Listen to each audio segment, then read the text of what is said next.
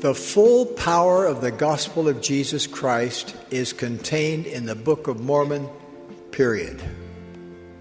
Remember this declaration by Jesus himself. Whoso treasureth up my word shall not be deceived. And in the last days, neither your heart nor your faith will fail you. Hey everybody, welcome to episode 151 of the Book of Mormon podcast. Kevin and Shelby here. Hey y'all. And today we are discussing Helaman chapter 4. I'm excited. I'm always excited though. Yeah, we are kind of Book of Mormon freaks, if you hadn't figured that out. So yeah, I'm super excited for this one. Definitely one of those chapters that you can read quickly past. You can mistake it for like a transition chapter, like between certain things, certain events in the narrative. But some great lessons I think we can take away from this chapter. Well, let's dive in. We want to start with verse 11, actually, this podcast. So I'll go ahead and read it and then we'll talk about it. Now, this great loss of the Nephites and the great slaughter which was among them would not have happened had it not been for their wickedness and their abomination which was among them. Yea, and it was among those who professed, I'm sorry, I read that wrong. And it was among those also who professed to belong to the Church of God. Yeah. So you're asking yourself, whoa, what is going on? Mm-hmm. What is this great loss and the great slaughter, which were among the Nephites? Well, now we know what the cause of it was, and then we're going to go ahead and read quickly through verses 1 through 10 to kind of catch you up on what happened. So, 54th year in verse 1. There were many dissensions in the church. Nothing new there.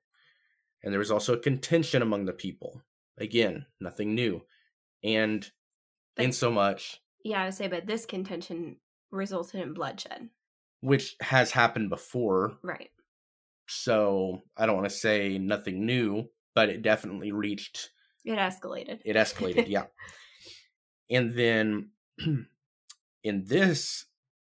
bloodshed, the rebellious part were slain and driven out of the land, and they go unto the king of the Lamanites.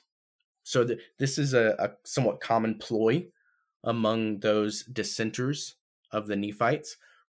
They go and they try to stir up the Lamanites and use the Lamanite, brute force to then come back and afflict the Lord's people. So I want to point out something here. This is all in the 54th year. And when the Nephites, the rebellious part, like Kevin said, went out, they go and they're trying to stir up the Lamanites. But the Lamanites are actually, initially, they don't hearken unto the words of the dissenters because they are afraid of the words of what have been spoken, I would say, right? But then, remember, that's the 54th year. But as these dissenters live among them, in the 56th year, so 2 years pass, eventually you get people who then, you get the Lamanites, who then are stirred up and ready to go fight against the Nephites. Yeah. Well, and the Lamanites, they do have, it's not a short memory, per se, but not always a long memory either. They do remember when Moroni kicked them out of the land of Zarahemla, so many years ago. And so that defeat is still fresh in their memory. But 2 years pass, these Nephite dissenters living among them, possibly, charging their anger and their hatred toward the Nephites up. And sure enough, they were successful in stirring up the Lamanites to anger. And they were all that year preparing for war. So the 57th year, that's when they come down against the Nephites to battle. It says they commence the work of death. Yea, insomuch that in the 58th year of the reign of the judges, they succeeded in obtaining possession of all the land of Zarahemla. Well, it's crazy, right? They not only did they, previously I believe they lost the city of Zarahemla, but this is the entire land of Zarahemla, even into the land which was near the land bountiful. So, the Nephites, the armies of Moroni were driven out, or rather into the land of bountiful. And they obviously strengthened their armies, and the dissenters, who had originally come unto the Lamanites, who were Nephites, and they obviously had a huge hand in helping the armies of the the armies of the Lamanites be able to obtain all that they have been able to get at this point. And so, but in the 60th year, so remember this is commencing like over a period of years here, but in the 60th year, Moroni, he obtains many parts of the land and regains some of the cities that the Lamanites had taken. And even in the 61st year, they get back half of what they had lost. And so I thought that was pretty cool. I mean, they still don't have the other half, but they do get back half of what was taken from them. But as we started in verse 11, all of this happened in the first place because of their wickedness, like amongst themselves, of people who so profess to be of the Church of God. So I want to focus on what you just said, which is they succeeded in regaining even the half of all their possessions. Now, we know that the Lord's promise to his people in the Book of Mormon and today is that inasmuch as you keep my commandments, you will prosper in the land, and inasmuch as you do not, you'll be cut off from the presence of the Lord. You'll be cut off spiritually, and that spiritual severance results in temporal, despair, right, and suffering. Well, if they had, I guess what I really want to focus on or point out is that bad things happen to faithful members of the church and the Lord's people. It's not that we're always going to be protected from any suffering or any tragedy. So it's very possible that the people in Zarahemla could have been doing everything they were supposed to be doing. This splinter group goes, they stir up the Lamanites to anger, and then they come back and they prevail against the Nephites. Well, we've seen it happen before that they were repelled, right? The Lamanites come being stirred up in anger, but they're repelled by faithful saints. Well, this did not happen, but Moroni, he's able to regain half of their possessions. To me, that lesson there is that they were only half committed. They were only half or partially, maybe not exactly half down the middle, but only partially living up to the covenants that they've made. And the reason I say that is because of how we started the podcast today, which is that there were many among them who were prideful. They were wicked, and they professed to belong to the Church of God. I don't think, if I may, before I let you go, Sheldon, I don't think that all of these people who professed to be or to belong to the Church of God went and lived among the Lamanites for a couple years. They were still there. They were living half-hearted discipleship, and they were causing suffering among their brethren because they were, puffed up in their pride, and they oppressed their brethren who were more humble as we've read. What do you think about that, Shel?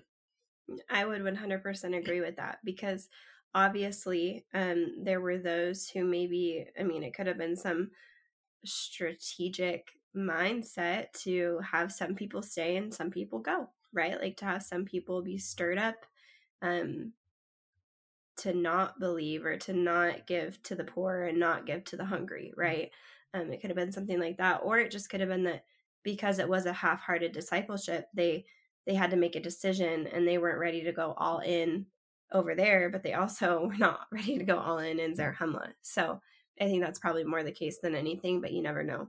But I agree 100% with you there, which goes to show that the Lord, like if anything you can take from that, us talking about it, is that we're at a time in, what is it, December? No, it's November 30th, 2022 that we're recording this podcast.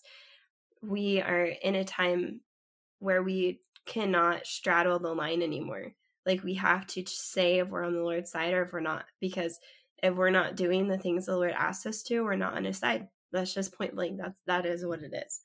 Now, do we have to be on his side perfectly?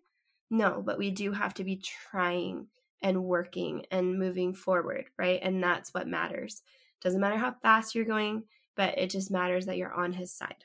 So what I heard that you didn't say is that the Lord knows the intentions of our hearts.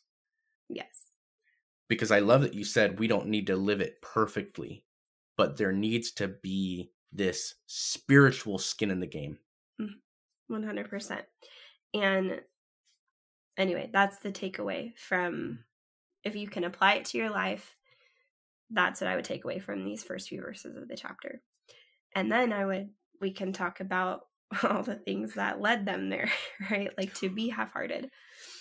Right. And again, it's all in their hearts, right? Verse 12. And it was because of the pride of their hearts, because of their exceeding riches. And I underlined that with a yellow line in my Gospel Library app, because it's not because they were rich in things of the world, right? It wasn't because of their material wealth. It's that they let that become more important than the covenants they've made with God. Exactly. And they didn't use their exceeding riches to give to the poor or give to the hungry or clothe the naked, right? Like they obviously have more than enough. And when we are blessed with more, I believe that we should share more with others that are in need, right? And they just simply didn't do that. And instead they did the opposite, which was they made their brethren feel bad, essentially. They mocked them, right? And they smote them on the cheek, right? And that is not what you should be doing to those who are not, quote unquote, as fortunate as you, right? You would want to treat others how Christ would want you to treat them. And so they didn't do that. And that was something that obviously contributed to their wickedness and their downfall. They also denied the spirit of prophecy and revelation. They took part in murdering, plundering, lying, stealing, adultery, rising up in great contentions, and then, deserting away into the land. They just completely left. So there's a lot of things here that they did that contributed to them having half-hearted discipleship, right? I want to suggest that in this 12th verse, when it begins saying, because of this and because of that, this is sequential. This is not in no particular order. Okay? So they become prideful. And it's because of their riches and because they're, like I said, putting it first and foremost. And then they begin to oppress the poor. The oppression is them withholding food from the hungry, withholding material, right? And then this is what really struck out to me, which I don't believe you read. Making a mock of that which was sacred and denying the spirit of prophecy and revelation, right? That is the crux, if you will, before the murdering, the plundering, and the lying that becomes, Well, because then if it isn't real, then they can do these things, right? Like they don't have any accountability to anybody anymore because they're making fun of the people who do believe that they have to be accountable to God. So yeah, I love that you pointed out that they're in order. I never thought of that before, but they really are. They build one off the other. Well, and I always say this at the beginning of our podcasts, like, oh, this is the chapter that you could read too quickly through. Well, there are verses that you read too quickly through. And those are the verses like this one where it's a pretty long verse and you're reading through it and maybe you start to think that you get the gist of what Mormon or whoever is saying. And so you begin to skim it and you might take it for granted that these words, I'm getting pumped up in this episode, y'all. These words were etched on plates by hand. Okay, do you think someone would have done that in no particular order or with no thought beforehand? Right? So, I digress. And then in verse 13, it mentions they're boasting in their own strength. Therefore, they were left in their own strength. Therefore, they did not prosper, but were afflicted and smitten and driven before the Lamanites. So this comes full circle back to what we were talking about, right? With, inasmuch as you keep the commandments versus if you don't. So after all of that, Moroni decides he needs to preach unto the people. And also Nephi and Lehi, who are the sons of Helaman, they also preach unto them. And basically, it is what we always hear from the prophets in the Book of Mormon and even today. And it is that they should repent, right? Come unto me and repent of your sins. And as soon as you do that, I will bless you and prosper you. And that's the promise, and that's what happens in 15. Because of the preaching, they do repent and they do begin to prosper. And so that is when Moroni sees all this repentance taking place. He moves them, it says, from place to place, from city to city, even until they regain the 1/2 of all their property and the 1/2 of all their lands, like we pointed out earlier. So repenting helps them turn back to the Lord, remember all they had done, and then they were blessed to get 1/2 of their lands back. And so that ends the 61st year of the reign of Judges. Was it Paul who jumped to this chapter, to this verse, where he noted that Moroni and Nephi and Lehi, they were preaching rather than fighting to regain some of these lands, these cities?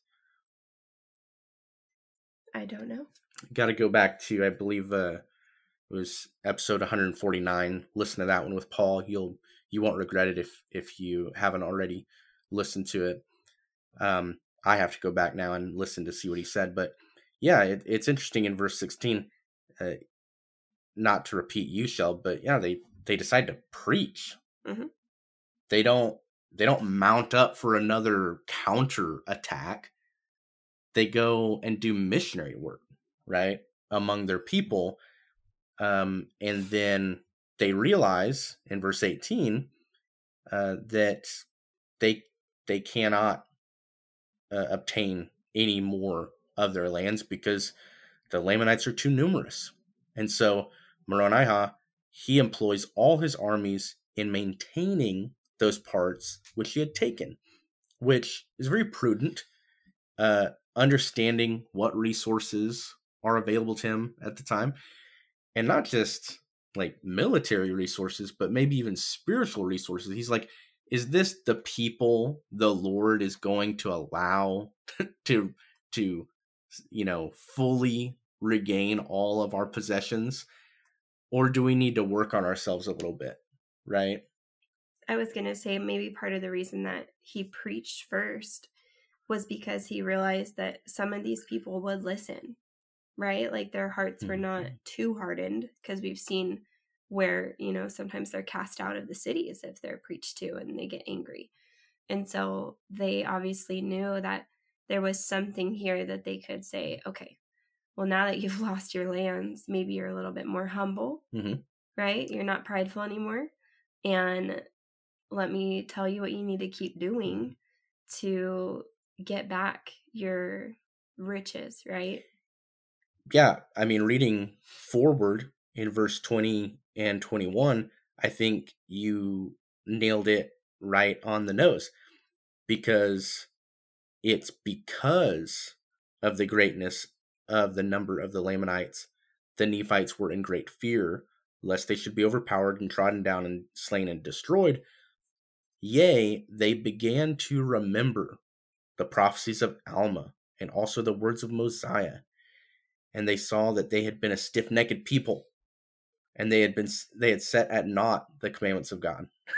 So they were compelled to be humble, as Alma said, and they begin to realize that they've gone astray. So many of their missteps, or their backsliding in this chapter with regard to pride, would have been avoided if they remembered those words of King Benjamin, right? Yeah. And I was just going to point that out because we're in the 61st year of the reign of the judges. So 61 years has gone by since King Benjamin set up the reign of judges, or King Mosiah. Well, yeah, King Benjamin, he says, hey, my son's going to be, I'm pretty sure he said that his son was going to be, because none of his, what was it? No, it was Mosiah, and none of his sons wanted to be king. So he gave it to King Benjamin. No. There was a Mosiah. Mosiah won. He was the king. Then King Benjamin came next. And then he had his son, Mosiah too. But it was Mosiah's sons who didn't want the kingship, right? Gotcha. Hopefully we're not messing this up. It's been a long time. It's been years. The point is that 61 years has gone by, like the time frame. That's my point. Now, how it got there, go back and listen to like Mosiah and it'll be fine. Like that's my point to it all. 61 years had gone by, and the Lord,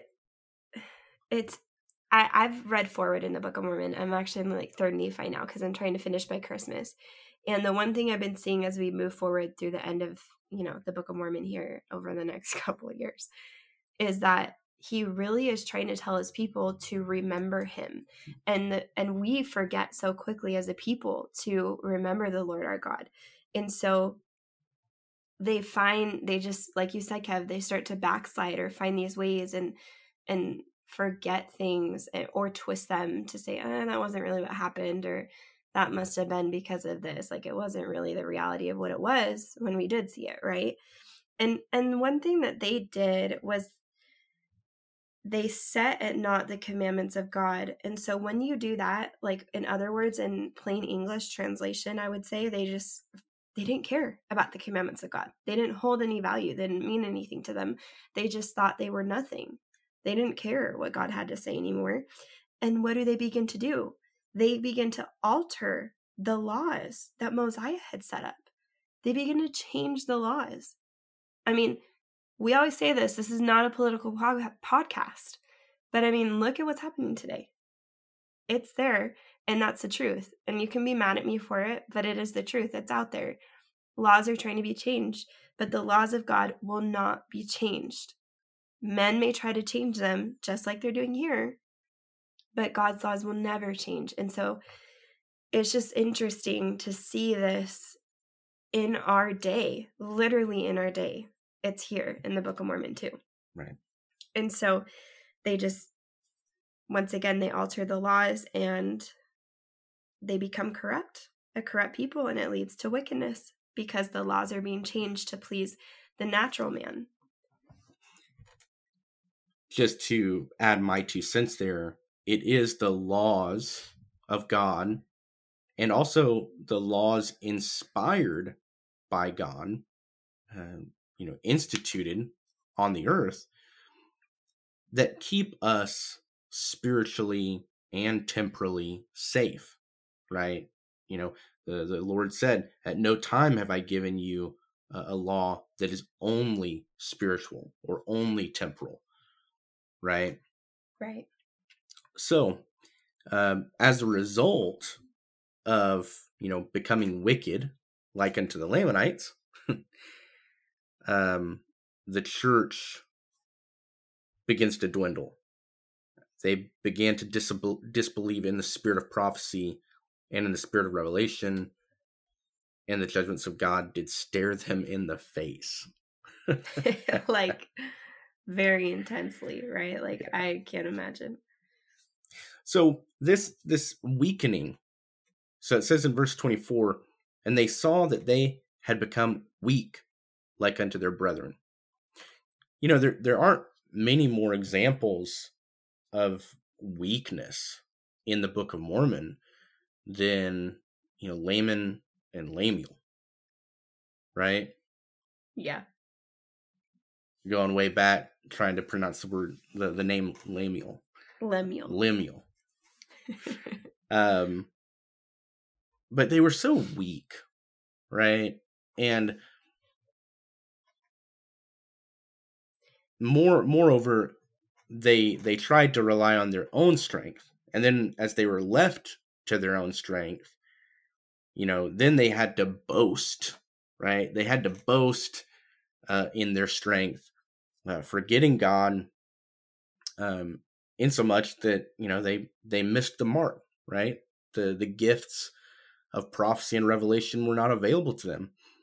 And they had to excuse themselves by making excuses, right? Mm-hmm. For why they, Nephi is trying to get one over on us, right? And then this weakness became kind of institutionalized, if you will, throughout the generations, where it becomes that eternal hatred. So I don't know exactly. I mean, I'm riffing off of these last few verses. Well, if I can say something, in verse 26, it says, and thus they had fallen into this great transgression. Yea, thus had they become weak because of their transgression in the space of not many years. So the weakness comes by way of transgression, right? And that happens, over the space of not many years. And then there you go. They are now no longer have the Spirit of the Lord with them because of their transgressions. And so it's right there. That's how you become weak in the sense of spiritually weak, right? Or temporarily weak, like you had mentioned earlier. And it's ironic because they think they're so powerful, right? Like they think, oh, look at me, because look at all that I have. But really all that you were even given in the first place was because of your righteousness and because you used to follow God, but now you're not, and you're claiming you did it all, and you're actually really, really weak now and vulnerable. And the judgments of God are staring you in the face. So it's this great irony here. And it's important to remember that everything that you have, every morning that we wake up, it's because the Lord allows it. He gives it to us. He has power. He has so much power, and he will never execute it unrighteously, because there are laws of justice and mercy, and God is also a God of order, and God also has laws. And so, but every day that you are here and every day that you are breathing is because God allows it. He knows that you need more time on this earth, or your mission is not yet fulfilled. And so that's why time is so precious, and what we would do with it matters so much. So don't spend your time becoming weak. Spend your time acknowledging the Lord and seeing his hand in your life day to day to day. I guarantee you, if you sat down tonight and you shut off your phone and you just laid there and had a conversation with Heavenly Father and asked to see the hand of the Lord in your life, he would at least reveal one thing where Heavenly Father was trying to show you that he loved you today and was trying to reach out to you. And so start doing that every day. Start trying to find that every day, and you're actually going to become stronger, because what are you doing? You're seeking for the things of God over seeking for the things of the world. I just went off on a really long tangent, but I just had to say that. So it's important to note, as we conclude this episode, that this chapter doesn't end with everybody repenting and becoming Christ-like and Zarahemla becoming whole again, right? Yeah. This is, hey, we suffered an enormous loss, a great destruction, right? Great slaughter, excuse me. And by the grace of God, Moroni-ha, a spiritual giant, and Nephi and Lehi. Well, yes, but owing to the military mind or leadership of Moroni-ha, they were able to regain 1/2 of their possessions. Okay, but all of this, at the end of this chapter, is still teaching us and going hard on, hey, this is what caused all of this. And as we move into chapter 5 next week, it's a state at which, I think what we're going to see with Nephi, who, remember, Nephi is the chief judge in all of this. He kind of has an Alma experience, or an Alma epiphany, which is, I really can't get anything done in the judgment seat. I have to go out and do this missionary work and preach the gospel of repentance, right? And that is going to have a greater impact upon the people than anything else. And so we're going to get into that next week. I'm excited for it.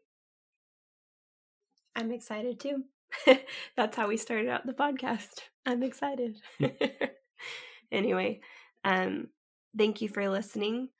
And we're going to be back next week in chapter 5, and then be looking for some guests the following week on chapter 6, most likely. So that's right. We're excited.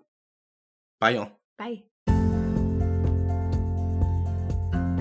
My dear brothers and sisters, I promise that as you prayerfully study the Book of Mormon every day, you will make better decisions every day. I promise that as you ponder what you study, the windows of heaven will open, and you will receive answers to your own questions and direction for your own life.